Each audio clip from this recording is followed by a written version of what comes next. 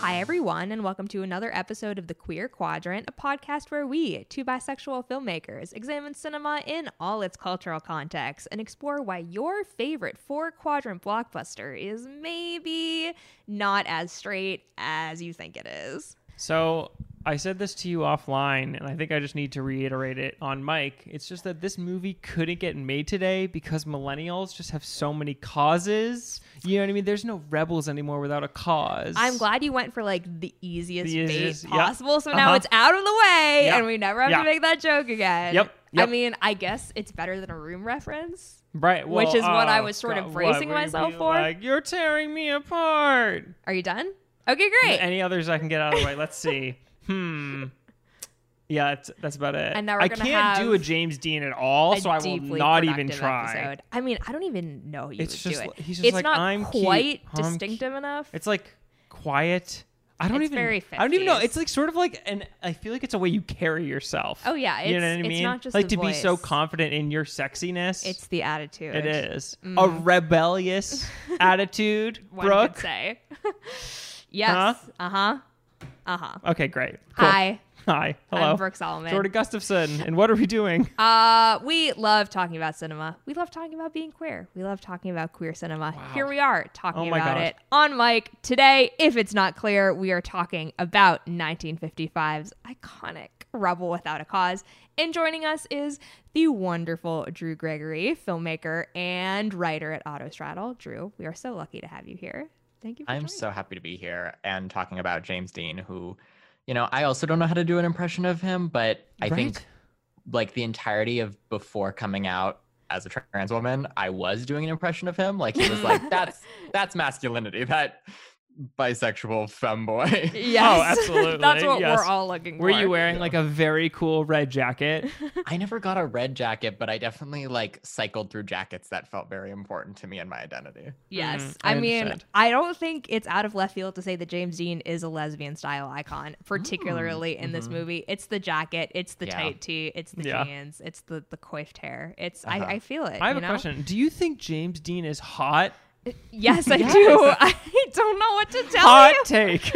Wait, okay, but I watched it with my girlfriend, and she was like, "I don't get it," and I was like, "What?" What? It gave me like a personality crisis, even though I'm not trying to look like him anymore. I was like, but he's so hot. It's sort of like one of those things. It's like we've talked about this with Marilyn Monroe, where it's like someone is just so ridiculously hot. You're just like, yeah, like, duh. Like, this is just a known fact. It's not up for debate. Like, this is the hottest person alive. Yes. But then when someone questions it, kind of that like shakes my world. James Dean is so beautiful.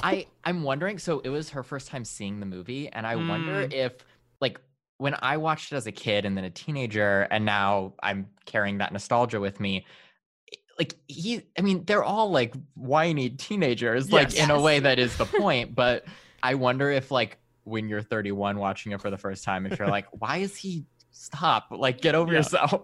Yes. Yes. I mean, that was definitely a feeling I had because I watched this in college and then rewatched it now. And the first time I watched it, I was like, I mean, classic good movie, a little melodramatic, like whatever. This time I like, same thing though, like I'm like, you get that once you get over that first hump of them complaining or whatever, you're just like along for the ride. It's just like pure vibes and energies, and you're just picking up on everything. Like I cared less about like what they were saying than just like how they were saying it, if that made sense. Just like the way that they were carrying themselves like through LA, I feel like is what I fell in love with. Yeah, it's a very good vibes movie because if you think about the plot, it kind of makes no goddamn sense. But like, you ever fall in love with a person who kind of killed your boyfriend that night? Just a little bit.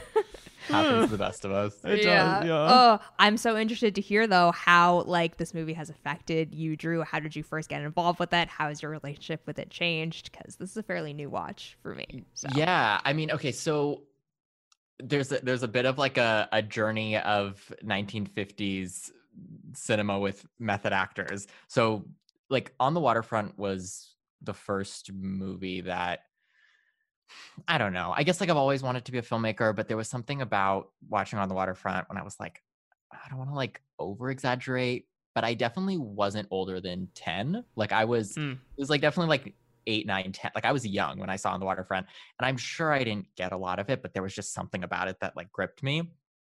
And that led into like a real Elia Kazan phase and learning about method actors phase and like all of that, which led me to East of Eden. Mm-hmm. And then that got me to I mean, that was like sort of Yeah. how I watch. I mean, that's It's how the most of us, one-to-one, right? yeah. Like that's like how you discover movies. You like watch something Right. and you watch more from that director or that actor or Totally. someone they said inspired them. So I watched Rebel Without a Cause for the first time at a very young age. And yeah, I just like what I now view as very queer, but that kind of masculinity just like made so much sense to me because it was so performative. And that's what I Very. was doing was like, I mean, I wasn't as good as they are at like performing masculinity in a cool way, Yeah. but I was trying to, and I was like Right. trying to like, I was being like, oh, that's got it. That's what a man is. Right. And then you're like, yeah, they make out with each other. Like that's Yes. Naturally. in retrospect. Like, I mean, Yes. I didn't know that at the time. That's what I was latching onto. But I'm like, oh, Marlon Brando and James Dean are both like very performative in their masculinity and also are very just like gay in their lives. Yes. Yeah. Yeah. Well, it's interesting too because it's like I feel like the masculinity within the movie is like on one, like James Dean himself is like looking for some sort of like guidance on masculinity and like therefore is like kind of nebulous in it. And I feel like that's sort of what you're talking about is like this queerness is like where, you know, are looking for ways to blend in. But like when you have someone like that, we're sort of inherently relating to him because he can't fit in and therefore like we can't fit in. And like it's an interesting sort of one-to-one there because it's like two people who are like unable to like fit into like the mainstream society and like what you know culture at large is like deemed like heteronormative. Yeah. Yeah. I also think that like sort of obviously like even if people don't know anything about Rebel Without a Cause, they know it's like James Dean and that was like the iconic look that inspired so many countless people. And I think it's the drive jacket before the drive jacket. Oh God.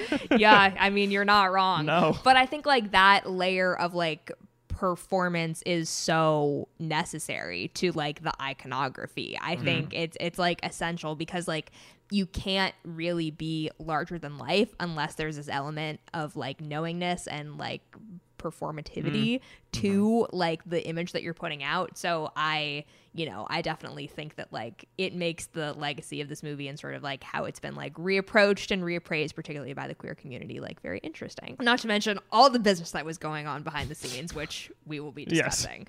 Yeah. So. Because I feel like James Dean, obviously he's like sort of viewed as like such a, you know, men viewed as like a masculine idol, but he is like across, I think, the board, like everyone sort of loves him because he has this very androgynous queer thing to him. Like it is hard to pin him down in terms of his like sexuality and his masculinity. And I think that's inherently what makes him such a fascinating star is because like so many gay men, you know, everyone sort of like loved him. And because he was sort of cagey with his sexuality, like being bisexual, it's like what sort of I think is so cool about him because he was in a time when like masculinity was like, you know, it was these greasers and you're like having the cigarette pack in your, you know, t-shirt or whatever. And for him to sort of like weave in between these things is really cool. And like that's what I feel like makes him such a star. And like with Marilyn Monroe, again, the same thing where you have like across the board people being like, I love you. Yeah. You know? Yeah.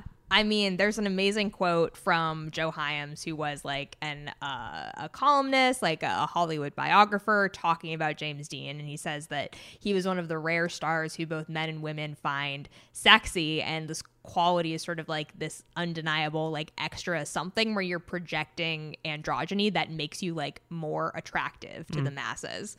Obviously not the case with Marilyn Monroe, but that's like a whole other, I think, like sort of like interesting, like performativity of like femininity and how like extra femininity makes you like, or has the potential to make you like a gay icon. It's there's a lot of layers. Yeah. I mean, I also think when you look at the sort of first generation of method actors and the sort of realism that they're bringing to these roles, you feel like you know them. I mean, it's funny to say this to someone born in 1993 who, when I was watching Rome Without a Cause for the first time, I'd certainly seen like a wide range of acting styles, mostly geared towards like the realistic, I guess. Yeah. But I do think part of the like persona and legacy of James Dean is that people felt like they knew him because he feels so much more grounded in these three performances than a lot of the acting that they'd seen prior. And then when he dies so young, it's sort of just like preserved in this way. Yes. Totally. I think in like, the way that he dies is what's like this film coming out after he dies, the way that he dies is so like haunting. It really like covers this movie, and like the way he like even in the script like talks about it. It's like, you know, these people just driving so fast and racing and dying because of a driving accident. It's just like, oh my God. Yeah. I mean, I think that like it's going to sound sort of morbid, but like his early death is so crucial to like his icon status because like you never could have lived up to like these three performances, like all back to back, all in a row without sort of like having to deal with like the man behind the performances in a real way. And like for having his on-screen persona and sort of like what happened to him off screen be so closely tied together like that. It just, like you said, Drew, it preserves it immediately. Yeah. And you could never live up to that in the same way. Right. So I think it's sort of like, fortunately or unfortunately, a very common aspect of like real like icons is that like you die young so that people don't have to like really deal with you as a person. They only have to deal with you as like this moment in time. Yeah. Like if James Dean was on Twitter now, I'm sure there would be discourse. Like a mess. I mean, you even just get, because we got decades with Marlon Brando, like he just had time to get powerful, and he got to do shitty things that we know about. And it like, you know, I think depending on your relationship to art versus artist and all that, like you either can still enjoy the performances or not. But like James Dean gets to just be someone who all the stories about him, he was not that young people can't be shitty, but he was like young and new and just like in these Hollywood spaces for a very brief amount of time. And so you get these like fun little anecdotes of him basically just like fucking cool people and not like a lot of stuff of like what he would have been like as he became both older and older with power and fame. Yeah. Right. I even think of someone who's like relatively, you know, harmless, like Leonardo DiCaprio, where it's like you think of like potentially having like Leo's memory being preserved circa like 2003 is very different than like Leo's evolution as like an actor. Right. And he like, went out on like Titanic. Right. Yeah. Right. Like it's just, I think there is something so sort of like tragically romantic that Hollywood loves about like, oh, they were so young and talented, and like there's this sense of lost potential, but then you also again don't have to deal with any of like what a person's life actually looks like when it goes on for like decades and decades. But I think it's very, very fitting for this movie because this movie directly together is about how feeling like one day as a teenager is like your whole life. And at the same time, like it made, especially this viewing, I think because I'm watching it for the first time since, I don't know, I mean, it's definitely been some time, and I'm no longer attached to the idea of dying young. Like I don't want to. Like I'd love to live a long time. Whereas I think before transitioning and like as a teenager, I was so like, I'm gonna die young too. So it did feel very romantic. Now I feel so sad. I'm like, he was so young, and there's like he's so talented and so, you know, it's interesting because his humanity has been separated, like because of like all that we're talking about. But then he's so human on screen, and it just like I like made me emotional this time. Totally. I think because maybe it was the first time watching it since being older than him while watching it instead of younger. I sort of feel similarly. Like I found myself like really like the small moments are what kind of killed me. Like the little interplay that he would have with Plato. Like there's like there's such a tenderness there and a care that he has for, you know, his friends and the people around him. And you feel that loss of like innocence in life so much. And then like at the end when he's hugging his dad's legs, it's like really gutting, like to see that and just to like know then what happens to him. It's really upsetting, like to watch, especially as you get older, because you do sort of like, you can see, you know, in projecting onto him, like you see elements of like growing up as a teenager or as like a rambunctious adult, like what you were doing, and then recognizing that behavior, then knowing that he wasn't able to like go forward and like have a life carrying like tenderness or anything, etc. It's a fucking sad movie. I know, it really is. I mean, he died when he was 24. Like fucked up. Yeah. And to think that like the other people that are in this movie with him are like even younger. They are Right. like 16, 17. It's so crazy. I mean, then even Natalie Wood, if we're talking about like Oh my people God. dying young, Listen. like Salminio, also, all three all three of them. of them. Literally Yeah. 2 murders. I meant one. Yeah. 2 murders. Complete. Yeah, Canon now. I know. At this point. Yeah. A slip, but not really a Oops. slip. Yeah. Yeah. Ooh, sorry. Yeah. No, seriously. I think, and again, it all contributes to, I think, like the modern legacy of this film. It's like the longer it goes on and the more people that like ended up dying tragically. And like Right. Nicholas Ray has a very like tragic life. Totally. So yeah. Everyone involved It's in all this in is the just a soup. fucking mess. Yeah. Yeah. And I think like as we briefly mentioned, the behind the scenes was Right. so crazy as Yes. well. So we'll get into all I of mean, it. yeah, we can dive in now. Yeah, There's so much to discuss. Yeah, I feel like I know how you came to see this film. I had only seen snippets of it also in college, so this was like I think my first time like actually Oh, sitting wow. down and watching it through. I feel like it's difficult when you like if you haven't seen a film through but you like know like the little all the iconic beats and moments stuff. because you feel like you're piecing together, oh, this is where this is. Oh, that's where that is. So, but it was much less structured than I expected it to be. Not in a Very bad much way, so. but I Yeah, was like, oh, this is totally. really like this movie doesn't have a plot, but like I am here for it. But I was very surprised, especially because it got the adapted screenplay or original Right. screenplay. No, adapted because it's Adapted, based on yeah. quote unquote based on a book, Right. not based Really? on it Yes, at yeah. all. Yeah. Yeah. Crazy. No, Anyway, Yeah. let's dive into it. I love it. Yes. I mean, if we want to like just keep going with James Dean, I think like just writing down quotes is the thing is like where James Dean was quoted as like saying, no, I'm not a homosexual, but I'm also not going to be able to go through life with one hand tied behind my back. Let's and talk then Nicholas about- Ray also saying talk about James it. Dean was not straight. He was not gay. He was bisexual. I mean, like, if we just want to like say it, like, I think it's kind of a known thing of James Dean being bi and like being a bi icon. And even though he never like in words said it, I think like relationships and his sexuality is sort of one of those most discussed things. And I think that really does play into this movie is seeing him as a bi icon. Like the way he treats Plato and Natalie Wood's character, I'm blanking on her name right now. Judy. Judy. Yes. Yeah. Jim, Judy, and Plato. There Too we many. go. That was my only issue is like the James, Jamie, Jimmy. Judy, like all these J's and all the way that they were like spinning off of J's were like, you're either James, but you can also be nicknamed Jimmy. I'm like, no, stop this. Enough. But anyways, Yes. as I was saying, yeah. I mean, look, to sort of reveal our hand a little bit, I think a big reason why we initially put Rebel Without a Cause on our list is when we were like, well, we know that like James Dean, bisexual icon, we know that this is sort of like the bisexual icon movie that he's like most known for. Right. And then, you know, we've sort of been burned before when we go in learning about like, okay, we think this actor or like this person was very open about their sexuality and then find that it's been just like Washed a from bunch the of internet? rumors or like very difficult, but like, I mean, listen, we can't say 100%, but there's a very, very, Right. very good chance that James Dean was bisexual, and that's Right. great. Honestly, just like how many straight actors do you know? Like, it just everything else really? aside. Like, come Yeah. on. Yes. Yeah. Yes. That's why I like it was Tom Hardy, right? Who was like, I'm an actor. Of course I fucked men. I was like, Yep. Yes.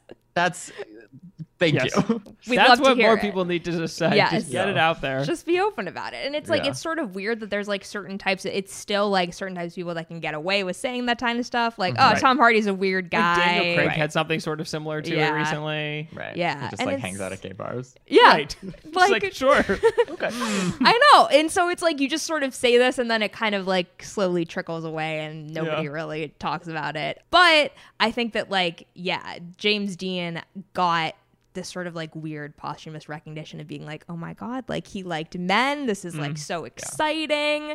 And was sort of in this like very interesting crop of like actors during this like heyday of 50s Hollywood that were interested in other men, but it was like very much scrubbed from the public eye for obvious reasons. But yeah, I mean, we found a lot of different examples of Right. like other actors being like, oh yeah, you know, James Dean and I would sort of experiment with our bisexual sides, as you must. And, you know, sort of overall, outside of like James Dean in particular, this was a very like incestuous film behind the scenes. Not only did director Nicholas Ray, who was bisexual, sort of like open about it, sort of not, sort of seemed to have some of his own issues with it. Yeah. I mean, like, We were talking a little bit off mic, Drew, but you like seem familiar with Nicholas Ray, and like I love his work. And I feel like if you just watch In a Lonely Place and like just a lot of his stuff, it feels very semi-autobiographical in terms of like his struggles with like drugs and alcohol and like his own inner torment. And I feel like you get the sense in this movie as well. We're just like a very conflicted, tortured soul, you know. But I mean, like, he makes fucking amazing movies, so yeah. I mean, and a lot of them either are as overtly queer as this and Johnny Guitar, or just have this sort of like tortured male lead that feels vaguely gay, even if they're not canonically. Yeah, totally. I mean, that's also me saying that Rebel Without a Cause and Johnny Guitar are canonically gay, but they are, right? Like they are. Yeah. Like there's certain things where I think as queer people reflecting on the first like 100 years of movies, like I don't necessarily know if we need to give sort of the I don't know, like asterisks that we do, because I think there's nothing we can move away from like a heteronormative sort of approach of being like, well, here's all the evidence that this person is probably gay. It's like, no, we even have the evidence. Like, they like, said it. but I still do that too. And I think we're very much trained to like not mislabel historical figures, and it's like James Dean doesn't care. Like I think James Dean would be thrilled to know how gay everyone is. Like, yes. Right now. Oh god, yeah. Yes. No, I mean that's something that we talk about so often. Like literally the whole point of the podcast is trying to be like, can we like essentially justify that this film is queer or not? But more importantly, like how do you feel when we justify that a film that like you think is you X, might have thought was straight, we actually like are putting a queer label on. Right. Obviously like the royal you in general. Sure. But like even Because I feel great about how it. do you feel about it? But like Drew? as you were saying, like textually, like this movie I think is like impossible to avoid as like a queer movie. Like I think it is like out and out queer. Like Plato is so clearly so baked into the cake as a gay character that it's like impossible to overlook. Like you can't watch this and be like, oh, Plato, yeah, that like straight person who's obsessed and wants to like fuck James Dean. No, like he's gay. I mean, Sal Mineo has like had some really amazing, again, justification, but like has had some amazing quotes about this movie where he was like, I feel like I was one of the first like gay teen characters to be like represented on screen, but of course like that's why my character had to die. Like we all know what this is, and like he was openly queer and like very much like was more open about it later in life. And there's references from production of James Dean being like, well, like I think that Plato should look at my character the way that like I'm looking at Judy, and I think that like I should look at him the same way. Like everyone knew that they were like making essentially a bisexual throuple movie. Wait, okay, I know some of it, but I want to know all of like the research that you found as far as like the backstage drama. Okay. The tea. If there's anything that I don't. I know about some of it, but I want to know what I've missed. I'm gonna lay it out for you. Okay, great. So first of all, director Nicholas Ray and actor, I think it's William Hopper, right? Or no, actor Dennis Hopper, both had affairs with 16-year-old Natalie Wood during this production. Honestly, ridiculous. Nicholas Ray originally didn't even want to cast her because he didn't think she was a rebellious enough teen, and then she got into a car crash, was in the hospital. He was there, and she like yelled to him literally like, did you hear that? Like, I was just called a juvenile delinquent. Like, will you please fucking give me the role now? And he did, and then he had an affair with her, so that was great. Fucked up that in my head I have just the Dear Officer Krupke line where like juvenile delinquents when they're singing about that. I mean, this is a movie all about juvenile delinquents. It is. The knives and the chains. I'm not done yet. Sorry. I'm not done yet. Thank you. You took out a switchblade. There's so much more. Yes. Okay. Nicholas Ray also apparently had an affair with Sal Mineo during this production. And there was some, it's not confirmed, belief that he also had an affair with James Dean, as they would practice privately in his trailer and at his house, which was apparently like a very safe space for a lot of actors for them to get method. A lot of reading between a lot of reading between the lines that can be done there. And I think that that's it, but I also think like sort of the weird but like just not coincidence, but like weird coincidence that Nicholas Ray, James Dean, and Sal Mineo were all like bi and sort of we're all hiding it at this time, but we're all also like kind very, of like, I think it's a very queer friendly cast and crew. But that they were all sort of like into each other and like not only aware of how that was playing out on screen, but were like exercising that off screen as well. Just I think it makes a lot of sense that this movie is very melodramatic and very like over the top, and that you have these sort of like weird dynamics that come baked in, like Natalie Wood's character having like an implied incestuous relationship with her father and stuff like that, where it's that like fucking relationship. Oh my God. It's very dark. Yeah. It's very intense, but it's like, and then you're like, yeah.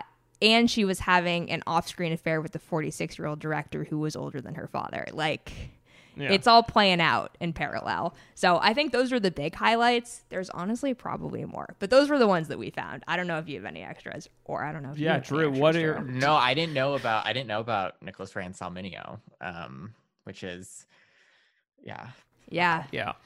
I mean, I think like what goes to say about this movie is that like the MPA basically like sending Jack Warner a memo and being like questioning the relationship about Jim and Plato in this. And I think like that just kind of sums up for me the queerness of it, where like across the board, like everyone was kind of very aware of it at the time as well. Like it's not sort of something that like we're reading subtext into, where it's something where it's like just so baked into the cake that it's kind of impossible to avoid. I just think that when you have a lot of queer creatives working on a film about like rebellious teenagers, you're going to have inherently like queer themes come out, and like a whole, like, I mean, like as like queer people, like so much of that is like feeling rebellious and like not wanting to fit into society. And like, that's everything that this movie is dealing with. It's just about like not feeling like you have a place. And this movie is like, cool, here, this is for you. And your peers don't understand you, which is like a hallmark of being an angsty teen, but also like very real for being like ostracized or being a queer teen, where you're like, there's something that like people just aren't getting, and I don't know how to get them to get it. I don't even know if I get it. And like there's a tension, I think, throughout the movie where, you know, stuff that would be read today as like homophobic to me reads as an expression of self-hatred or just sort of that turmoil in a way that I find really interesting. And I mean, we don't have to get into this yet, but just like Jim's relationship with his dad and his dad's relationship with femininity, and the like it, you know, you can like read it so many different ways. There's like sort of this, James Dean has this like macho queerness to him, like sexual queerness, and then you can like have, and then you have sort of like a trans femininity in his dad, or just like some sort of like cross-dressing or I mean, wearing an apron isn't inherently whatever, but in the case of this, in, you know, 1955, like it feels very, he's being feminized, and that's something that Jim is so angry about. And to me, I think the most interesting read is that it's like an expression of his own otherness and self-hatred and confusion, and feeling like if I had a male role model, I'd know what to do, and at the same time being like, knowing that's not really true. And it ending, I don't know, like the way that it ends with this vulnerable moment between Jim and his dad, but then also you have his dad like sticking up to his mom for the first time. So it's like interesting how the movie both has these threads where you're like, and he learned how to be a man, but actually he's still really, it's like really vulnerable between the two of them. So I think like a lot of queer movies from this time period, like it's not a one-to-one of reading, of being like, oh, like these characters are gay and these ones aren't, and that's, you know, whatever. It's like, no, there's just, it was made by queer people, and the queerness is throughout, and it's like a weirder exploration of all of these feelings. Yes, I love what you said about like Jim looking for a male role model, because like his end confrontation with Plato, I feel like, is sort of the need to realize that he like failed in a way as a male role model by like leaving Plato alone to go mac on Natalie Wood in a bedroom, and like then having to really quickly reconcile with that, and obviously like failing because Plato gets shot. Like it's very quickly like heterosexuality brings out the violence, like in the Yes. sense that like Yes. when it literally cuts from Jim and Judy's kiss to Plato being attacked, and it's as if it's like he abandoned his gay love story, and it's like caused the death of this person he like. It's so good. Yeah. And even from the beginning, if you want to, like, if we're just reading like the heterosexuality equals violence, is you have Buzz, Buzz. his masculinity and like his heterosexuality feeling threatened by James Dean, feeling the need to like overperform his masculinity and like slash his tires and try to stab him and all this stuff. And you're just like, you're being so performative. Like, what the fuck is this bullshit? And like, it just leads to violence and his leads to ultimate him death dying. because he can't like cope with like any ounce of critique on his like masculinity and his like normalization of self. Yeah. And then Buzz and Jim feel so gay. Like they like Totally. it's, Yes. like everyone Yes. it's all like it like the I mean it's such a I don't know, like the straighter you are, the gayer you are sometimes. And like it Listen, when they go and they like look out over the course and he's like, oh, what's your name? And you're like, y'all would have been fucking in like like, are another you 2 cruising? days. Yeah. Right. Like, come on. listen, I have never in my life seen a heterosexual switchblade fight, and that's all I want to say. That's a great point. Listen, there's something very intimate about the Totally. idea of that whole fight too, where it's like, well, I can't really stab you, but I can nick you a little bit. Like we can get there. We just can't go all the way, but like we can play with that. We can tease it out a little bit. I think like even if you don't want to like put a sexual label on it, it's definitely something that like deals with intimacy, and like we need to be able to get close enough to each other to actually do this, but not so much that we actually hurt each other, but like inflicting violence in this intimate way. Totally. It's all there. It's a very textually rich movie, even though like on the surface, I feel like the whole time I was watching this, I was like, I can just imagine teenagers in 1955 absolutely losing their fucking minds seeing this in the cinema. Like it's so, if I had seen this when I was 17, I probably would have been so unbearable. It's like not even funny. Like it's just, it really, I think a reason that it's so enduring is that it so perfectly captures the melodrama of teenagerdom, but in a way that if you watch it when you're a teenager, you're like, yes, wait, this movie understands me. Like it was already bad enough when I saw Breakfast Club and I was like, wait, this movie is like my whole personality now. And then 5 years later, I was like, what was that about? Like the influence of this movie like can't be understated. Like look at any I mean from this to Euphoria, you could like write like a thesis about like the just it's this absurd over the top like teenage angst that is not actually that representative, I think, of like a realistic scenario, even if these things are realistic to like 1955 suburbia. The speed at which they happen, I mean, as we've said, the plot is nonsense and it's just whatever, but like that's how it feels to be a teenager. And so like that, I think that tradition has become like a major part of like adolescent media or media about adolescence or adolescence. Yes.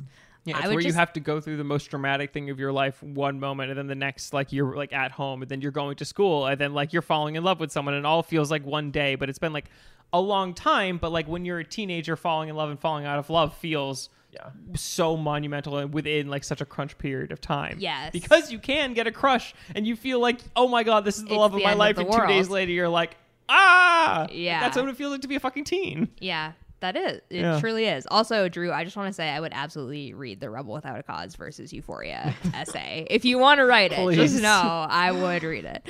Yeah, I mean, I think it's so true. Like melodrama is an essential element to like all good teen films. Absolutely. It just you have to be doing it with like a sense of love or it really like fails. Like you as the creator, you cannot look down upon it. You cannot look at it with derision but I also think you can't be like, well, we're going to do an elevated version of it. Like we're going to make it so that everyone can relate to it. No, you just have to like embody that is what the teens are feeling because that's the only way that it comes across authentically. Yeah, I think it's a perfect movie for James Dean to like go method in because like I mean the raw pain in his eyes and like all that good stuff that everyone has talked about for like decades. It's right there. It's so accessible and you need it. It's also interesting when you compare his acting style with like the other acting styles in the movie. And so there's this like clear generational divide between acting styles, as well as the generational divide between their desires and their feelings and understandings. And then I also think it's interesting, though, that Natalie Wood's performance feels definitely more classic. That's what I was just going to say. Yep. And so then you get, even though the love story is technically between Jim and Judy, and then like the Jim and Plato love story is like sort of a B plot, it ends up feeling like the A plot because Sal Mineo and James Dean are on such a more similar level of performance style. Yes. So it makes it feel like they understand each other, whereas Judy's sort of like connected to the old world of their parents in a way that's a little bit stronger. Totally. Completely. I also don't think necessarily the script is doing her any favors. I think it's so hilarious to me how she's supposed to be like the bad girl, and how everyone was so worried that like Natalie Wood was like this paragon of virtue, and we were so concerned about her. Literally, at best, she is a passive bystander in this movie. The most like she does get like a little turned on by the violence, though. Like you can always see in her eyes she's like a little excited by it. Yeah, but like hey, kudos to her for actually doing that. But like if you look at like what's actually on the page, the craziest thing she does is literally smoke a cigarette. It's not her fault that her lungs.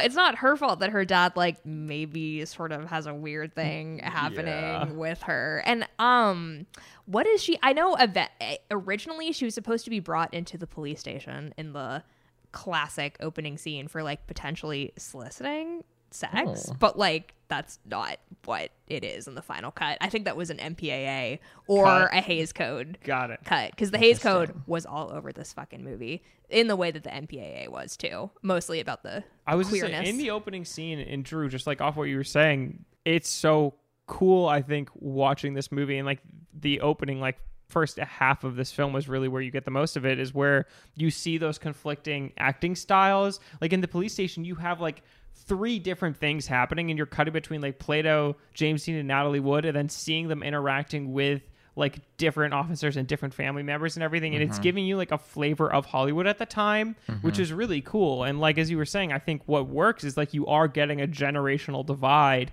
and seeing like this heightened like 1940s sort of like theatricality versus like James Dean, very mumbled, very quiet performance. So then even like when he's doing his like ambulance sounds, which are amazing, it like just feels so in like stark contrast from everything else sort of happening around him in the station. So like everything that he gives the performance like will just stand out whenever he's with adults, because like they're all doing something so different.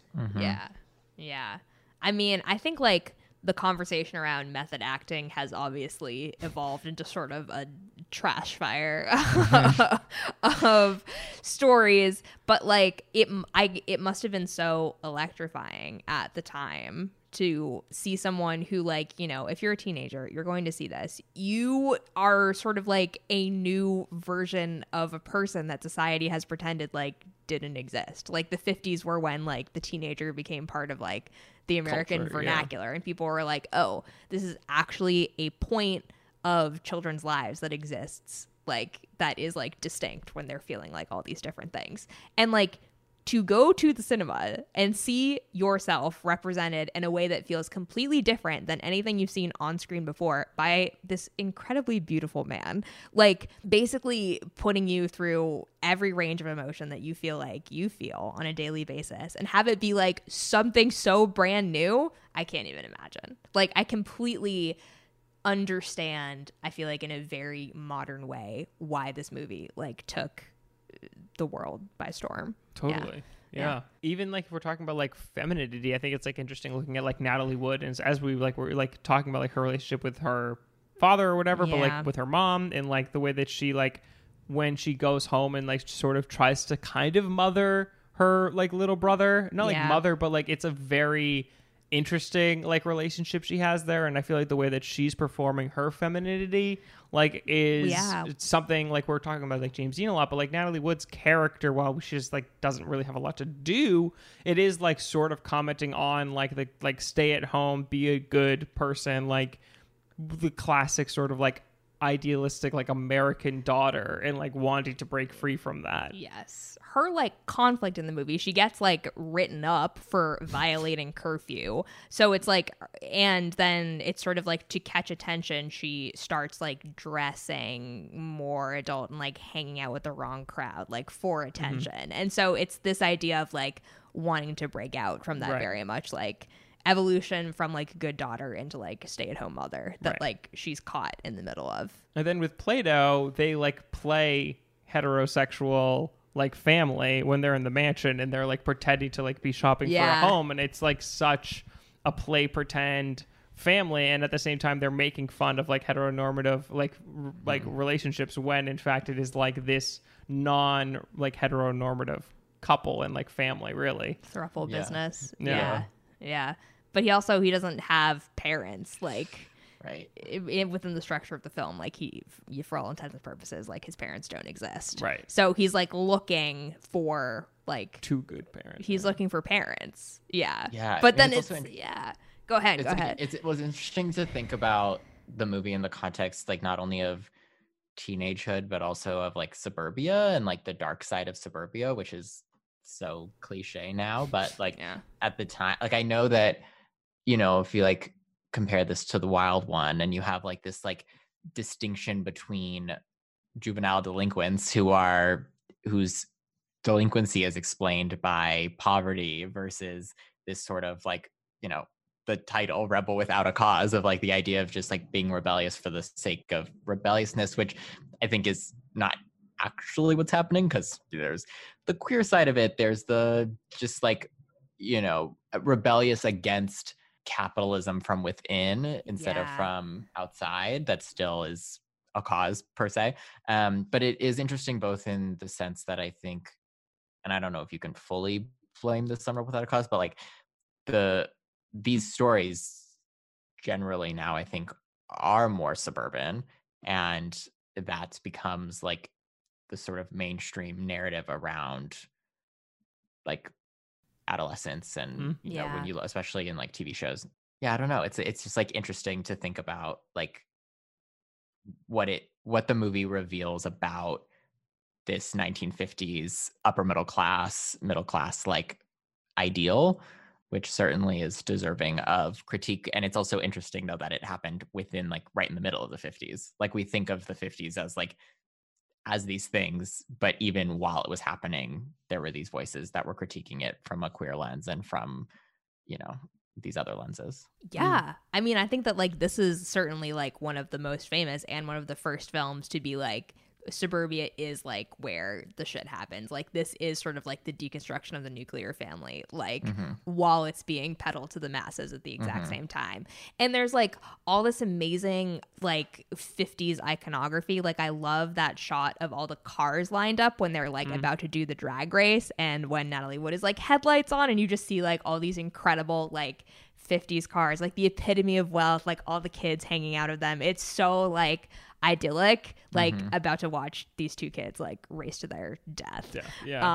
So it's I love how I don't know if I want to use the word audacious, but I love how sort of like upfront it is about being like, this is about like angst and about how teens have problems, and like your cool suburban community is not as safe as you think it is, but not necessarily in a like, oh god, lock the windows type of way, in a way that it's like, this is happening and like you should be aware of it because your kids are certainly aware of it. Right. Well, and because the parents get blamed for a lot of it, right? Like it takes it's not like a blame coming from an outsider. Like it's not being like, oh, our suburbs are being attacked by like some made up threat. It's like, no, your kids are acting out this way because they don't like you.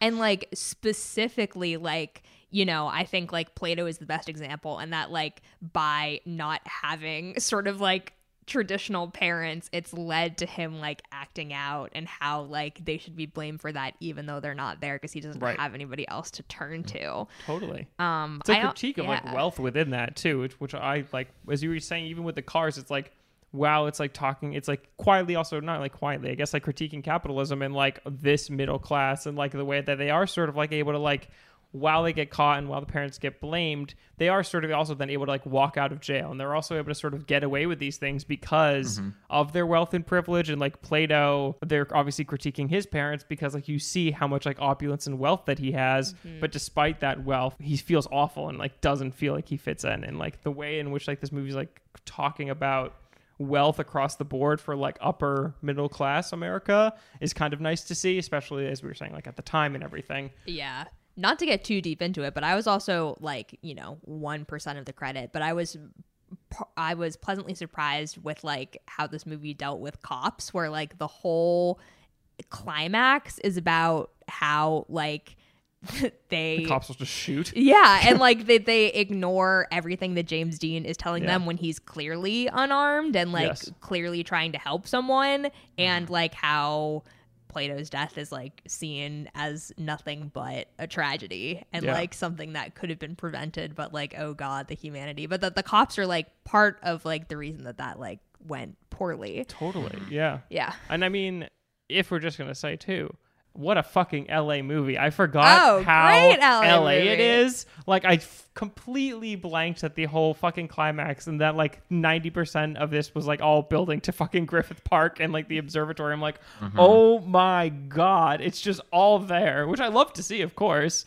But yeah, truly wild how heavy they lean into it being an LA movie. Yeah, a huge amount of it takes place at Griffith, because it's not only the two like actual observatory scenes. It's like the knife fight. It's like the mansion build up. Yeah, there's so much of it. Yeah, We'd love to see it. The high school is Santa Monica High School.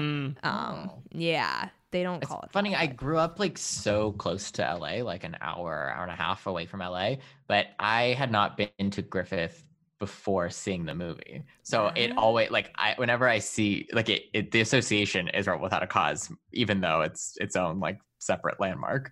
That's so funny. No, I mean, I think that like you're in the majority of like associating the landmark with this movie. Totally. This was one of the times where I went on Letterboxd and I was like, oh, Letterboxd. I don't know why I expected anything different, but like I would say a good chunk of the reviews for this movie are like, oh my god, like remember when they went here in La La Land? Or like, like La La Land is what convinced me to watch this movie. No, I mean, like there's a large portion.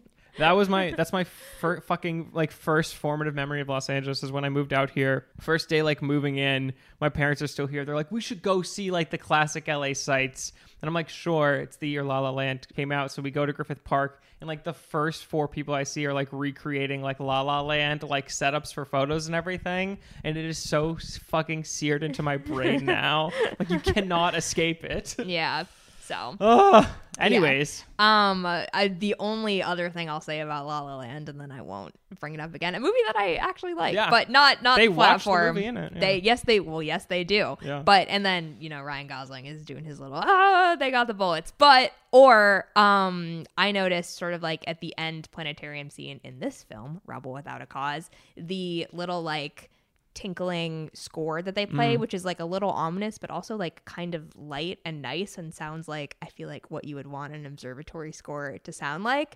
I was like, oh, this sounds a bit like the La La Land observatory score, which I imagine had to have been an inspiration, but I wasn't expecting to hear it, and then I heard it and I was like, oh, interesting. Damien Chazelle definitely loves this movie. I mean, it's very nice score. We already were talking about the Drive jacket, and like Ryan Gosling is absolutely of this like is of so many actors who are trying to be James Dean. And so it makes perfect sense that there's that connection. Not like to pose the question, but like, is there a James Dean of today? Does anyone like? I just don't know if there's someone who occupies the same cultural weight that he. I mean, then again, granted, it was because he died. I think, like we talked about, it's just so difficult because he was so famous, like incredibly famous for such a short amount of time. Yeah, and I also think that it's like, there are people that I feel like want to say that they're James Dean, but absolutely like don't. It's not correct. I even think of the people that are like, well, I'm weird, I do method, but it's like the greats did method, like Jared Leto or whatever. Like pick anybody where it's like, that's not, it's not giving what you think it's giving. So I don't think there will ever be replacement. Yeah, I mean, I don't want one, right? Like, I mean, sort of what you were saying of like I hope that all of our future bisexual talents live long lives where they make Yes. lots of great work. Please. I also think the bisexuality is like a essential, or like the queerness is like Yeah. essential, because like we said, it is like absolutely part of what makes James Dean an icon. Like just sort of like visually, he's very pretty. Like Yes. he goes, I'm so cute, or whatever. Like when he says, I'm like, yes. cute. He is cute. He's Yeah. a cutie. Yeah. But like, I mean, and that gets yeah. so erased by people like James Franco or even Ryan Gosling, like who are latching on to the performance of masculinity, but not identifying it as a performance. And you're Yes. like, okay. Yes. You, Agreed. You need to be aware of what you're doing, and Yeah. also just say you're cute. It's okay. You are Yeah. cute. But yeah, like he is so pretty, and like obviously you don't look this good and you don't perform this well without having a sense of like the fact that you look like that and that you move and that you act like that, and it's all coming together to form like the James Dean iconography. Yeah, he looks great. He acts great. Good. I Think mean, he's the a thing good is, like actor. a very bisexual panic movie as a bisexual person. And you're like watching it, you're like, well, I feel drawn to everybody on the screen, so this is great for me. And then you're like, oh, the characters also feel drawn to everybody on the screen. Great. This is perfect. Yeah. Should we talk about what happens in the story? Sure. Yeah. I mean, you know, it's basically about these three kids who we've been talking about. They sort of end up in like a little friend group for about 3 hours before everything goes to shit. But it's about how making dumb decisions as a teenager can really spiral out of control and like ruin your life, especially if your parents just yell out the door after you and don't bother to actually physically chase you down the street like they maybe should have. And also, you shouldn't risk your life just because someone calls you a faggot, especially if you are one. Yes. Like, chicken and proud, shout it. Literally, because I feel like this Back to the Future, like, was chicken just like, did it have such a different weight? Like, what was like if I was called the chicken in school, I'd be like, okay, but like I wouldn't like try to race to drive myself off a cliff. Like, I'm not a fucking moron. Like, it feels like being a chicken had a different connotation. Yeah. Then. Drew, I actually think your read is like pretty Yeah. correct though. And Has that to it's be, right? like, yeah, I think that like, in later years, there are obviously more intense words that sort of took over that. But at this time, like chicken is like comparable to being like, are you fucking gay? Like, Yeah. so I think you're very correct. And it's because it attacks that same sort of aspect of masculinity. Like, Right. Are you afraid? Like, can you be a man? Right. Like, or are you too A chicken? chicken. Yeah. Right, Right, it's not like, are you a rooster? They're not differentiating. Genderless Right. chickenhood. Yeah, but no, I mean, like the whole sort of like, I mean, literally playing chicken with like the car Right. is such a great example of like, you are literally risking your life to prove that you are a man for no fucking reason at all in front of all these people. And it's so ridiculous, and you can see how ridiculous it is. And it's like that his Buzz's little jacket sleeve gets caught in the door is like such a great example of, it's like, you didn't think this through. You planned it, but like you're so caught up in wanting to make this masculinity thing a huge part of who you are. I would be a little freaked though if someone literally like tied a dead chicken to my front door though. That was a little That's intense. pretty intense. And then you have a bunch of guys in the trees like yelling at Right, you to yelling come at the out. dad. Yeah. But it feels very loaded in that particular like queer focused way. I mean, Drew, what you said about the dad, I think, is like very fascinating in the sense of like, how are we like analyzing him and like his gender performance and like the way he fits within like the stereotypical like family and everything like that. And I think that's what this movie is playing with. I like genuinely don't know where I land, I guess, on the last sequence and like with the dad in general, whether like positive or negative, or like what the end result it's trying to say is. But it's definitely like trying to like comment upon like a man who's like more of a stay-at-home Daddy dad. issues, baby. Yeah. Oh my god, this movie's all about daddy issues. You kidding All me? about daddy issues. But I also think that like this movie was made by queer people, but it was also made by queer people who, because of the time period and the culture they were living in, weren't, I'm assuming, totally comfortable with their queerness. Definitely. And so I think of this like, I don't know. I really don't want to be a stereotypical Jewish person who like goes to the Holocaust, but like I'm just thinking about like the history of queerness, and there being these periods of history where there were specifically queer cis men who sort of thought of themselves as like, yes, I fuck my male friends because we are men and masculinity is great. And that is different from like those like, you know, girly people over there, and like creating that very clear distinction. So it wouldn't surprise me if like I read it as Jim's like self-hatred, but it could just as easily be Nicholas Ray's self-hatred, right? And so there's this, I think there's this tension there where like, you know, James Dean is a queer figure that Nicholas Ray looks to as like an ideal and something that can be celebrated, in the sense that there's all this queerness going on, but then, you know, he still has his relationship with the pretty girl, and like there's still and he's masculine, and he, you know, etc. But masculine, you know, I guess, but like, you know, at least has this image of masculinity.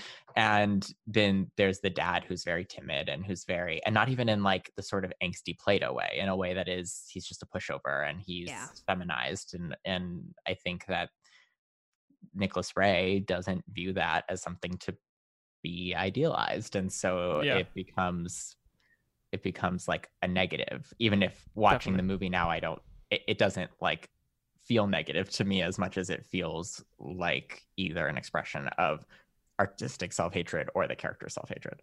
Yes. And I think that, like, you know, in the 50s, putting a man in like this extremely like flowery, clearly like feminized apron is like probably more radical than like we in a modern way would be looking at it, being like, okay, I mean, he's being safe in the kitchen, come on.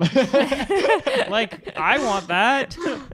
We have to respect it. We have to. On the what you were saying, Drew, I think this is fascinating to like, I don't think, you know, a lot of like movies are reflections of the directors and like what they're interested in and like their thoughts and everything, especially when you're an auteur.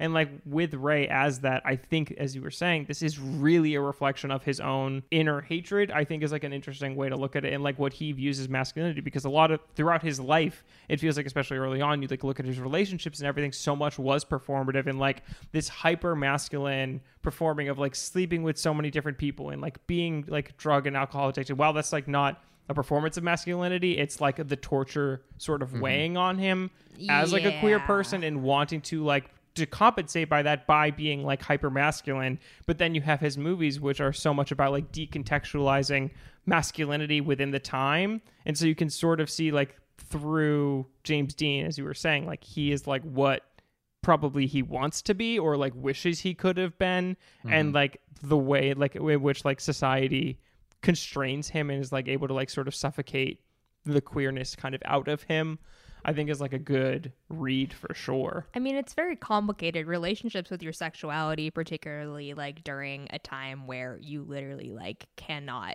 be out to varying degrees of like publicity. Right. It's very complicated. You can feel good about some parts, you can feel bad about some parts, and those parts can like flip flop very regularly. I mean, like we still feel that. Like, totally. Like if you do you want to come out and like risk your like, while like people say like you won't risk your career coming out, like you kind of do, like in a sense. Like if you come out as a queer person, no matter what, people are going to view you differently than if you were just like playing down the middle. Yeah. And then how much do you want to harp on that? Once you come out, do you want to have to constantly remind people of the fact that like of who you are, of that part of your identity? Do you want to just let it go?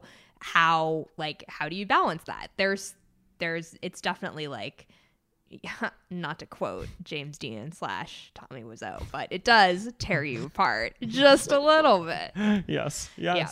Should we also just offhand mention Plato, obviously like a gay as fuck, like back in time. Like, OG gay. Yeah, like Plato was like laying the groundwork, you know?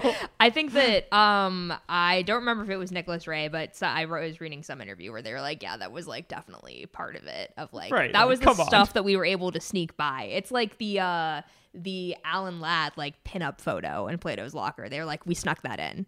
Like they didn't catch it. Yeah.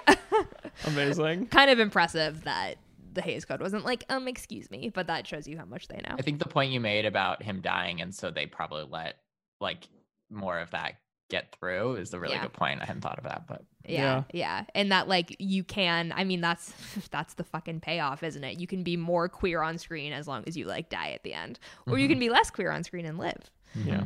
E.g. James Dean. Right. Yeah. I mean, not to be like this is a bury your gays movie, but I think like it, in a sense, it sort of like fulfills that trope, and that like the most outwardly queer character is the one that sort of loses his mind and dies, and the more traditionally masculine, even though quote unquote masculine character like gets the girl and gets to live and is tortured by the fact that like his poor queer friend died. Right. I have to say though, I think like my favorite moment in the whole movie, because like those two actors work so well together, is when they're outside Jim's house and Plato is like, why don't you come over? Like, that's what I was just gonna say. Why don't you just come over and we can talk about the fact that you like low-key just killed a man. And we can have breakfast. Cute. Just like I used to with my parents. Like, just come over. It's so sweet. Literally, that's all he wants. Bottom seeking top. Like, it's I mean, it's a very sweet scene. I think Sal Mineo like absolutely crushes that scene. Obviously he gets to do a lot of like big dramatic capital A acting later, but like that scene to me was like so vulnerable and like so sweet. I also love the scene when he and Natalie Wood are talking at the car party, and he's like, oh, like he, you know, his real name is James, but he prefers Jim. But if you're really close to him, you can call him Jamie. And she just, I love it. He sells it so well that she accepts it. She's like, okay, great. So you guys have been friends forever. Right. And then she calls him Jamie and he's like, huh? What? Oh, but I know it's so cute. It's just, you're like, I really feel for this guy. Yeah. It's so tender. Kind of insane that they really just slip in though at the beginning that Plato is in custody in the police station because he killed puppies. Yeah, it's a real kind of a real bummer on like this kind of like beautifully tortured soul. Yeah, it's like an opposite of a Save the Cat moment where you're like, okay, so this character killed puppies. Now let's move on from there. And you're like, oh, okay. Are we gonna return to the puppy killing? Literally never mentioned again. So never mentioned so again. Funny. Wow. I think the biggest like issue for me was like a lot of milk drinking. That's like always uncomfortable. Oh my god, so much milk. So much milk. It's really uncomfortable. I'm like, y'all, why are we drinking so much milk? The 50s were all about that milk. I have to say though, that one like nice close up of James Dean when he's slugging from that milk bottle is kind of a nice shot, because it's like, I mean, it's a beautiful movie. Yeah, it looks nice. Yeah. Yeah, I mean, how hot do you have to be to make drinking milk sexy? Look attractive. Literally. Oh. He's like, and it's whole, not 1%. Yep. Oh God, disgusting. I love that extremely like suburban cliche opening scene too at the breakfast table when Jim's parents are like, oh, here we have this whole spread for you, and he's like, oh, I'm not hungry. Right. I just have to go to school. I was like, this is, it feels like watching every movie ever. The about a nice, euphoria pull you family. had, Drew, is really like ringing in my head, and it's hard to like not think about like you, like Sam Levinson watching this and being like, ooh, how can I make Euphoria like this? I mean, I feel like Euphoria is very top of our minds right now because while we're recording this, it is airing on a weekly basis. Of course, I feel like, Drew, you've done some writing about this season, right? Yeah, I'm doing weekly recaps right now. I wrote like a piece about the first season, and then like with the specials, and with this season, I've been doing weekly recaps of all that nonsense. I mean, it's just so interesting when, because something I've been working on, like unpacking for myself, is with something like Euphoria that oftentimes feels over the top and strikes me as false, trying to get away from this idea of like, oh, this is false because it can't happen, versus like, this is false because of trying to like articulate the artistic choices that aren't working for me. Because you look at something like this and it's absurd and it's over the top, and there's knife fights and sudden deaths and like thruples that form in the matter of hours, and it all really works for me. And some of that's the time period and that it was like the first to do a lot of these things, but I also think that some of it is about the visual language and about the nature of the performances, and just like all these different factors that are a lot more complicated and subjective to discuss, but I think ultimately lead to like more of an explanation of why art works for us or doesn't work for us, rather than like trying to write stuff off because it's like not realistic or whatever.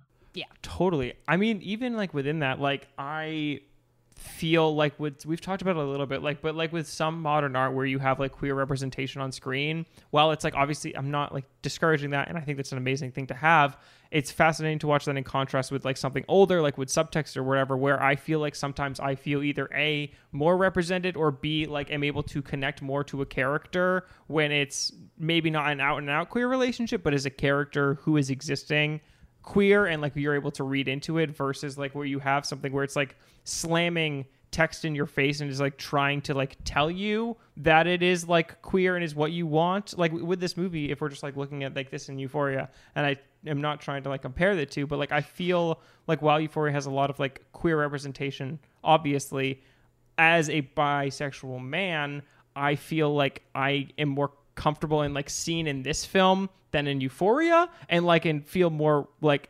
happy about like the representation in this movie than Euphoria.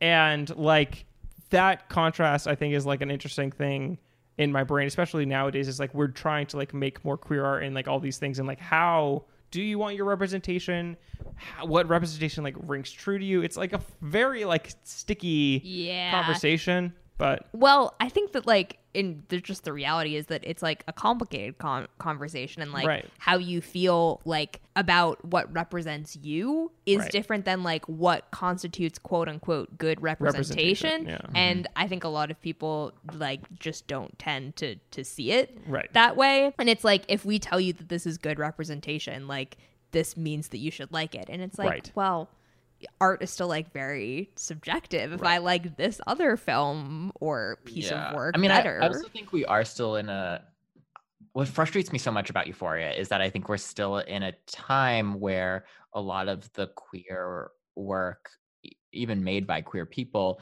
is forced to be respectable in a way that when there was subtext involved, you could just be like, yeah, he killed puppies. And like, not that detail is like super important for my experience of this film, but like there are just things that you can get away with at this point in time that I think are hard to get away with now. And what frustrates me about Euphoria is that it is like bad representation in a way that I want more of, but because it's entirely made by this person who identifies as a cis straight white guy, like it's edgy without, it's rebellious without a cause. Like so it feels sort of hollow, and in a way that like the bad representation I want doesn't. We love bad representation. But really, because it's like we talk about this so often, where it's like I just want to see like complicated, interesting people do like difficult things, and like also surprise, like they're not being straight. Bad and not having to like be like morally like the most morally just people. Like like it's so much of like now is like you either have to be the pinnacle of like queerness and you have to be a perfect person, or if you're queer you're like flawed and are evil, and like there's no morally gray area in which any characters who are like existing in a like minority setting are able to be. Just because something's like front loading and being like, look, we cast all this, or like look at this, it's diverse, or it like features this, doesn't mean that it's actually like doing anything with it. It's just sort of like a front for like obviously like capitalist corporations just to be like, look, we're good, without actually like interrogating or actually like giving these stories to queer diverse creatives. You feel that James Dean and Sal Mineo want to fuck each other, and that's a really important part of representation is like actually feeling that energy between them, and like which is why like a lot of the times like films that we talk about like on this pod like are straight on the surface, because it's like the energy is sometimes what really ends up breaking through more than anything else. And obviously it's like you understand sort of the modern like wish to be like, no, we did this, it's good, like we're showing you that we care, because it's like you literally have examples like the Hays Code being like, this movie is too gay, fix it, or like well, they have to die if you want to have this, like I don't know what to tell you, or like we literally won't release your movie. So the push and pull is always there. But I really love like the characters in this movie, and I don't see them as good examples at all, or people that we should aspire to be at all, but I love how they interact with each other. That scene of the three of them in like the abandoned mansion when they're all sort of like amazing. sitting by the pool and just like talking, and Plato's like, oh, I don't even know what's left in my life except to die. I mean, hey, Who talk can about relate? a prophet because he gets his wish. But I think that scene is like such a like great representation of like seriously what it feels like to be a teen, what it feels like to not be understood, like you said. Right. Who can relate? Like, I know you're joking, but like seriously, yeah. it just especially gets a queer teen. yeah, it gets right to that part of like, this is what it feels like to be this age in this sort of like ostracized space of being queer, feeling like either your parents are completely absent or they just don't get you, but they don't get you in the way that like nobody gets you. And I think that like a huge part of why Plato is so upset that like, you know, Jim and Judy leave to have their little makeout sesh is because like that's all he has. That is literally all he has. Like, he very quickly formed these like this parasocial relationship with these two people who he barely knows because like he needs it so badly, and he sees something particularly in James Dean that he like wants. I feel like the queer teen experience is no one understands you except one hot person in your class. Like that is absolutely the experience. And like, if you can just get them in the right way, they will prove that they understand you. Yeah. And everything will be great. And you need that. Sometimes you just need that. And like, you know, so much of a teen, I think, is like these sort of fantasies that you put upon yourself, and they're not all bad, and sometimes they're like completely necessary for you to have. I did read some trivia. I don't know if it's true or not. It was only on IMDb, so we love some source. dubious trivia. Cite it, MLA. That there was a kiss originally planned between the Jim and Plato characters, but it was never filmed.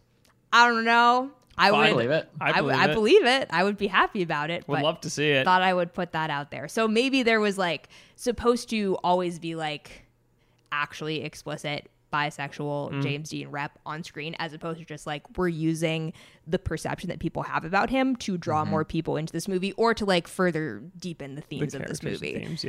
Yeah. That would be that. Hey, that rules though. I love it. Would love to see it. It does. Yeah. I mean, I don't know. This movie's good. It's good.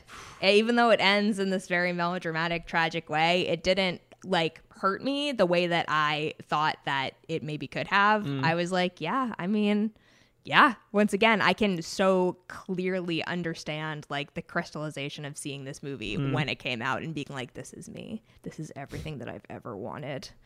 And then just the teenager is now such a huge part of, I mean, pop culture and Everything like what dictates pop culture and everything. I mean, take our Euphoria discussion as like just literally just the tip of the iceberg. Right. Like, teenagers are an extremely powerful force in media. Yeah, totally. Yeah. And it all started like around this time, which is so crazy to look at because this movie still feels extremely relevant and like so similar to what everyone feels around this like weird nebulous teenager age. Right. Yeah.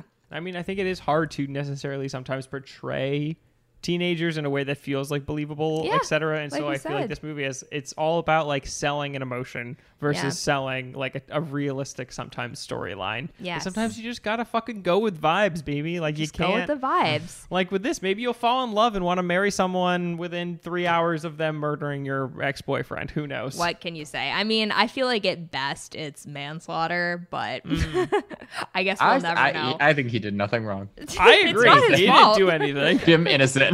He jumped out of the car. He was gonna go to the police. He was Yeah. trying to that's do true. the right If thing. anything, Buzz's pals are the ones more responsible. Yeah, because they're trying to cover it up. Yeah. Like, Yeah. The Fucks. like heteronormative masculinity killed him. Yes, that is yes. the enemy. If you The take United one States versus- thing away from this movie, it's that being a het man will maybe send you kill over a you cliff. I don't and/or know. send someone else to their Listen, death. it's not me saying it. It's the movie saying it. I take no responsibility. Buzz easily, when he's asking Jim what his name is, they easily just could have made out. And It's so we could have avoided so much drama. It could have been instead of a throuple, there could have been 4 of them. Yeah. It could have been a Bob and Carol and Ted and Alice. Yeah. Right there. Equal Jim opportunity. and Plato and Buzz and Judy. Yeah. Ooh. No, Maybe we make $2 at the box office with that name. Yeah, no thank you. I do love a good like het mask like villain though, because it's like there's always a little something. Oh, yeah. It's so hard to like remove the gay subtext. Impossible. And it makes me happy every time I see it. I'm like, oh, here we go. What are you gonna threaten me with now? Get a little spicy. Yeah. I appreciate it. A mess. Cool. Are there any other scenes that stood out to you? Yeah, or? was there anything else, Drew, that you think we absolutely have to talk Okay, about? the one thing that I experienced this time that's just speaks to what my world looks like is that after the knife fight, James Dean takes off his shirt, and my brain looking at him was like, "Oh, top surgery scars." And I was like, "Nope, that was from the knife fight. That's not that." But it also does speak to this idea that like I mean, I'm generalizing here, but I do think among trans people, like and even like beyond that.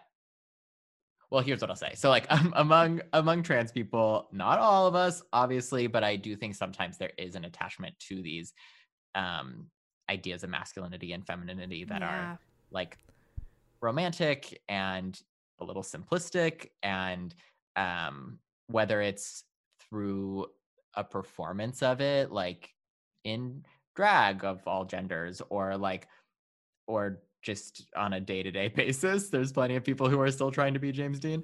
Yeah. And so I think it is funny that I was like, oh, well, this person who looks like that is obviously like just like my friend who's transmasculine. Yes. Like, nope, James Dean does not have top surgery scars. That is amazing. I love that. It also goes into like, as we've said multiple times, it goes into everyone has a different read of like art constantly, and like you can put on whatever you want for something. So like if we want to read that as that, fuck it, why not? Why the fuck not? Yeah. I very much sort of like get that, like I don't like that wanting to sort of like play into the masculine and feminine gender ideals, because I think like sort of in the general queer community, I think it's very specific for like different groups, but like it sort of gives you a little more free reign to like play around with the ideals of masculinity and femininity, but like by extension of that, you can play into them like as much as you want. I feel like you're like, I'm doing it, but I'm doing it in like a cool way. Yeah. It's sort of like, I don't know, examining your gender. If like you're cis and you're examining your gender identity and you're like, no, I think I'm still cis. It's like you're cis plus because you like thought about it. If you like, it's a new subscription service. Like if you are, you know, if you see yourself as traditionally feminine and you like really think about it and you're like, no, I really am, like I do want to present in a traditionally feminine way. It's like, okay, cool. But now I like leveled up because I discussed it with myself and we came to the conclusion that like this is a cool thing for me to do. I don't know if that makes any sense. No, it does. It totally does. Yes. Yeah. Yes. So it's cool. I think that like if you want to look like James Dean, you should absolutely look like James Dean.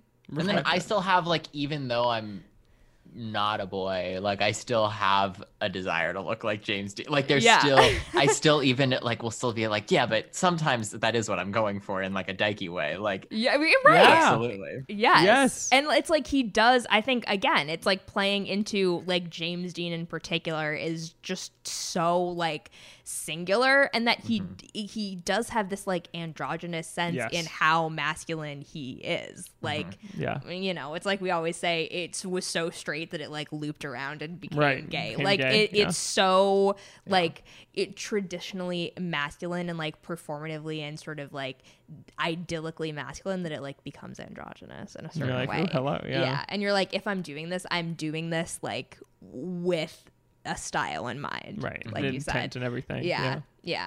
I love that. I love it. It truly, I feel like it is like, I don't know. It makes me excited. It's sort we of all like should want to be a freeing. little James We should Dean all also. Like, aspire we all should to go for look it a little like sometimes. James Like, come Dean. on. Yeah. Who doesn't want to look like that? I really do kind of want that jacket. I gotta It's be such real a. I with you. thought It's the so same good. thing. I was Yeah. like, would it suck if I got that jacket? Yeah, I've been threatening to cut Get the all drag my hair jacket. off for like years, and I've never done it, and I probably never will do it. But if one day I support do, it.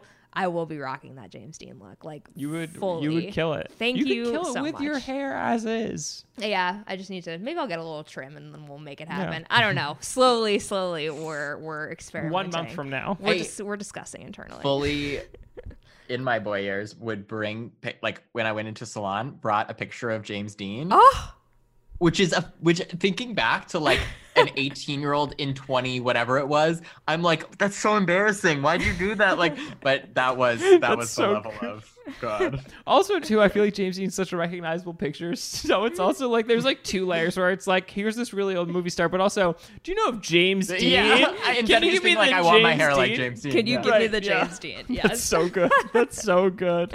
Embarrassing. The things we do at 18. Yeah. Oh, Oh, God. messy. I don't even want to talk about it. I don't even want to talk about it. Oh my God. Oh, Jesus. goodness So how did gracious. this movie do upon release? Well, yeah, I mean, look, to no surprise, this It made money? movie cleaned the hell up. It grossed $7 million in domestic and overseas screenings. Warner Brothers' second biggest box office draw of the year it came out, 1955. It'd be so cool if not a too drama bad. about like this sort of shit was number 1 and 2 again. Yeah, I That'd be- know. Okay, but like going back to Euphoria, like Euphoria is the #1 trending topic on Twitter, and That's like true. we have different Always. metrics Yes, now, and TV yes. is different now, and so like Yes. But like movies, I you know, And I feel Jordan, that too. Jordan is such a sort The of Euphoria like classic conversation is so cinema. frustrating too, though, because it feels like we're having the same conversation every week. I'm like, oh my God, That's we fair. said this last week. Yes. I also wish that like there were that like movie culture. I don't know. I fluctuate between being like, yeah, there's lots of good television that's doing what like Right. mid-budget movies were doing,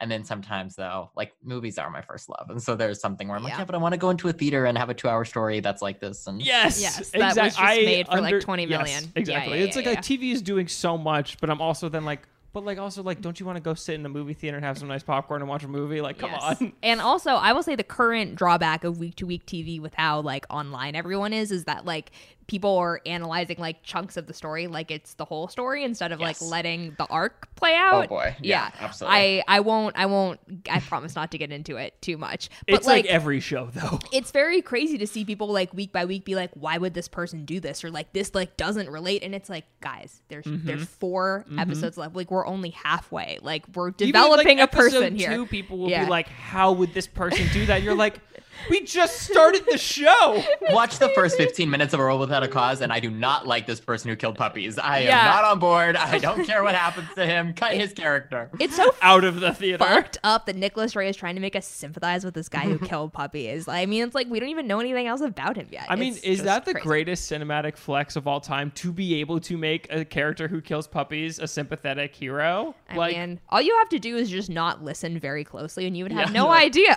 that he what was killed that? puppies. Did I say that? It's so Do you know, blink and you miss it.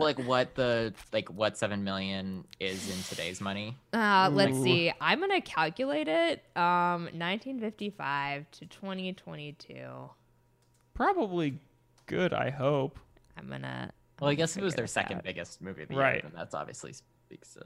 Yeah, I'm gonna figure it out though. Okay, 7 million. I need to now, just like to vamp while we're here, I need to rewatch East of Eden because I haven't seen that since senior or junior year of high school when we like read the book and then watched the movie. Like, I really want to revisit that now and just like see Dean again. Yeah, Ooh. I read. Oh, Ooh, what did you What? read? oh no, I was gonna say that I read East of Eden after seeing the movie and was obsessed with it, and I actually have a tattoo from East of Eden on my That rules. wrist, because of like my love for both like the movie and the book. So What's Oh. that? Just what's it the says tag? Tim. It says Tim Schul.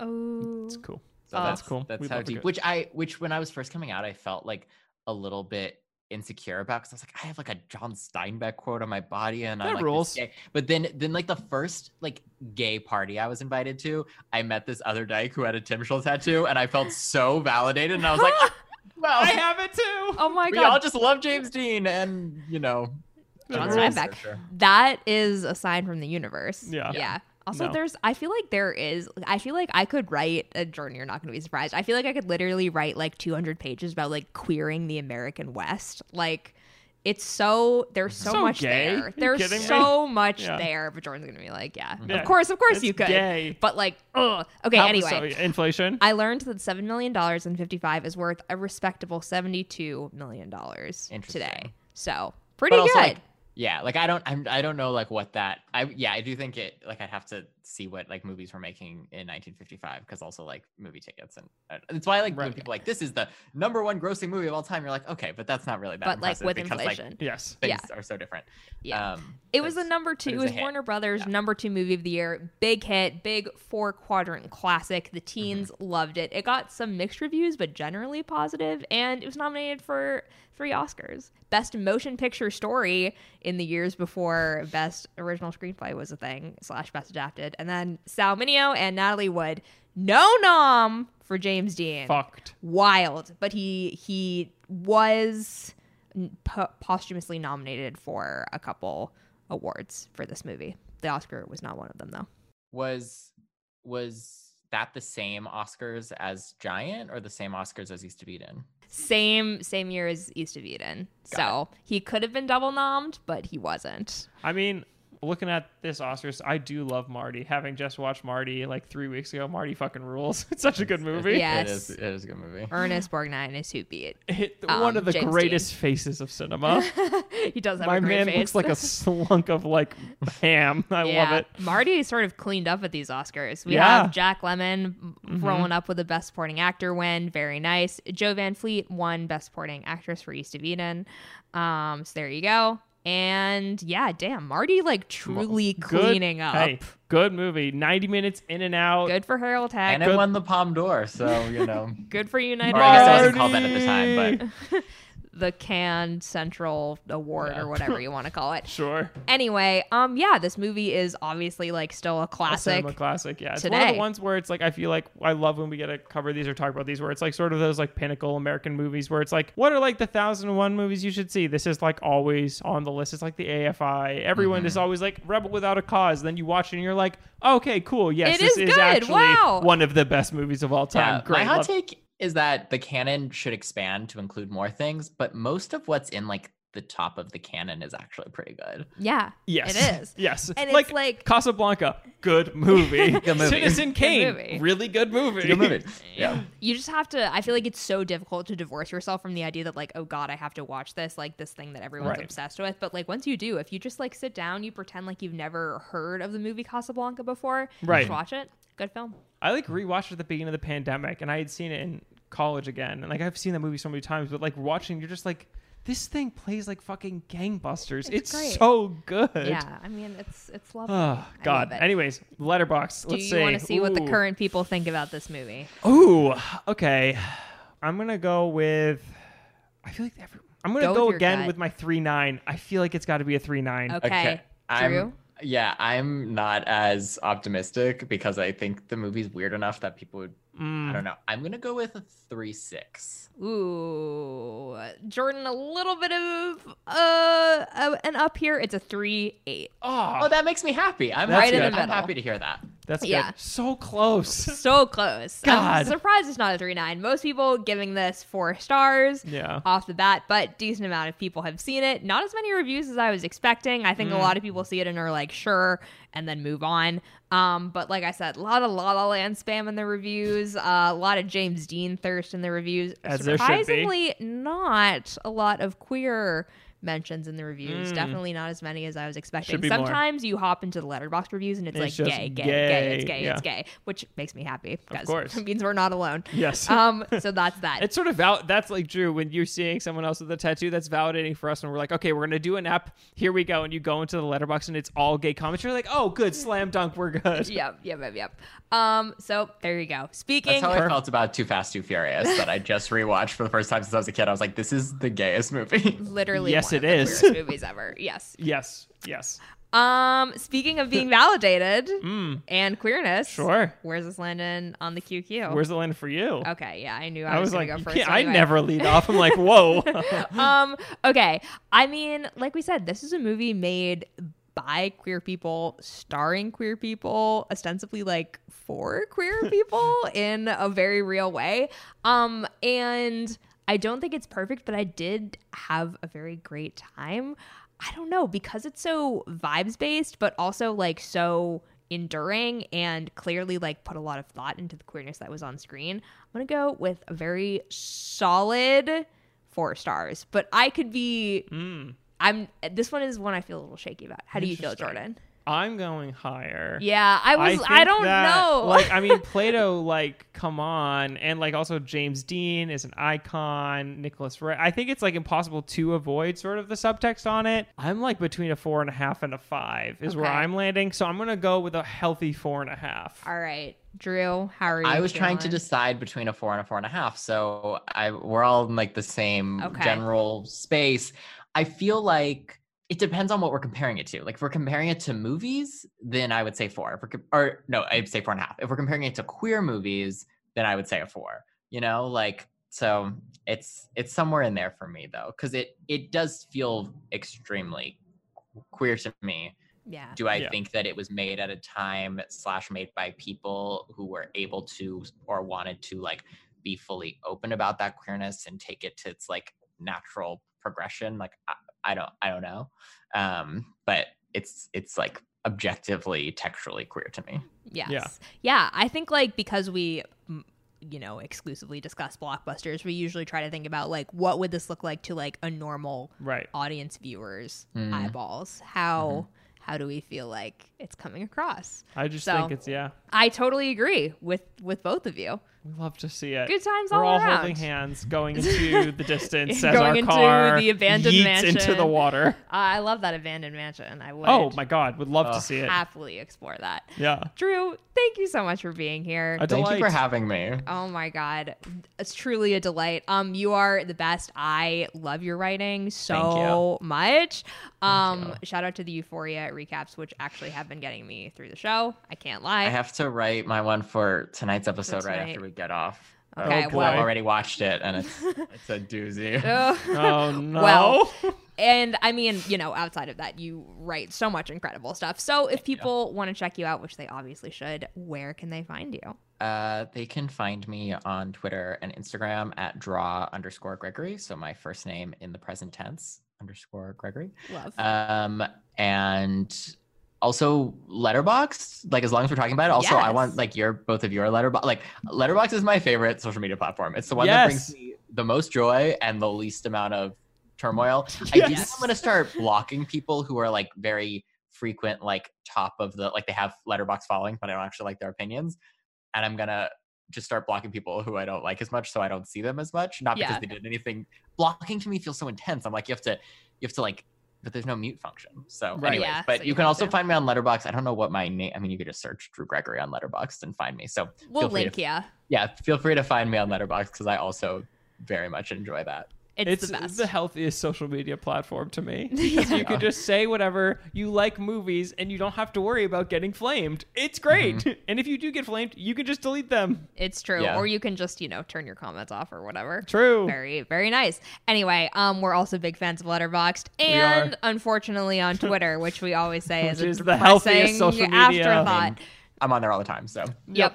But I am at Twitter and on Letterboxd at Brooke B. Solomon. And I'm on Twitter and Letterboxd. No, I'm actually not the same. Jordan H. Gus on Twitter and Jordan_Gustafson. I think on Letterboxd, or am I? I don't know. Damn. Find me on Letterboxd. This is why I have consistent branding, unlike some people. Jordan. That's smart. And we are now I'm finding out what my Letterboxd is. We are together on Twitter at Queer Quadrant, and you can find the podcast on Spotify and on Apple and anywhere else you care to get your podcast. Drop us a rate, drop us a review, drop us a subscribe, tweet at us, or letterbox at us. Tell us what you think about this movie, about the queer themes, and maybe what you think about Euphoria, but like be prepared because like that's a whole can of worms.